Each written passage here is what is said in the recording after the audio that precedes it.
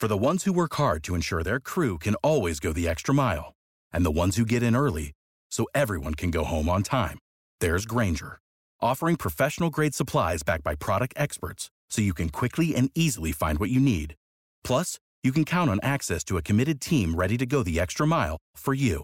Call, click Grainger.com, or just stop by. Grainger, for the ones who get it done.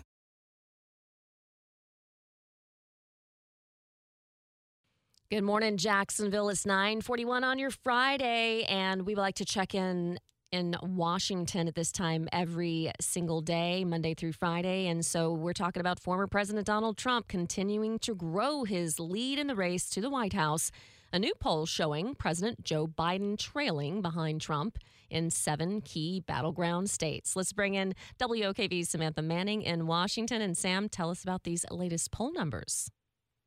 Yeah, so it's from the Bloomberg News Morning Consult Pro survey released yesterday. It's showing Trump leading really across the board here. So he's leading Biden in North Carolina by 11 points, up in Georgia by 7 points, Wisconsin by 6, Nevada by 5 points, Michigan by 4 points, Arizona by 3, and Pennsylvania by 1. And of course, as you mentioned, these are key battleground states here that we're talking about. Now, the candidates listed in the poll included Trump and Biden, but also third-party candidates like Robert F. Kennedy Jr. and Jill Stein. The survey also found that 6 in 10 voters in each swing state listed the economy and healthcare as very important in deciding who they will vote for in 2024. And we do want to note that even though Trump had a lead on the economy, Biden is actually leading the former president when it comes to healthcare in 5 of the 7 key states. So this is the third consecutive month Bloomberg News has conducted the swing state poll. So what stands out specifically about this survey? Yeah, so it's really highlighting among Democratic voters their deepening dissatisfaction with the White House, right? Support among Black voters, which is normally a key constituency for Democrats, has dropped since October. And young voters between the ages of 18 to 34, which is another core group for Democrats, it's really showing they aren't very impressed with the president's attempts to forgive student loans.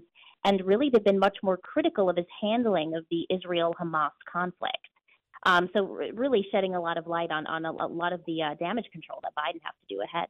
Yeah, and so we have a primary coming up March 19th, so coming up quickly. Thanks so much for that latest poll. WOKV's Samantha Manning in Washington. Without the ones like you, who work tirelessly to keep things running, everything would suddenly stop. Hospitals, factories, schools, and power plants, they all depend on you. No matter the weather, emergency, or time of day, you're the ones who get it done. At Grainger, we're here for you with professional-grade industrial supplies. Count on real-time product availability and fast delivery. Call, click Grainger.com, or just stop by. Grainger, for the ones who get it done.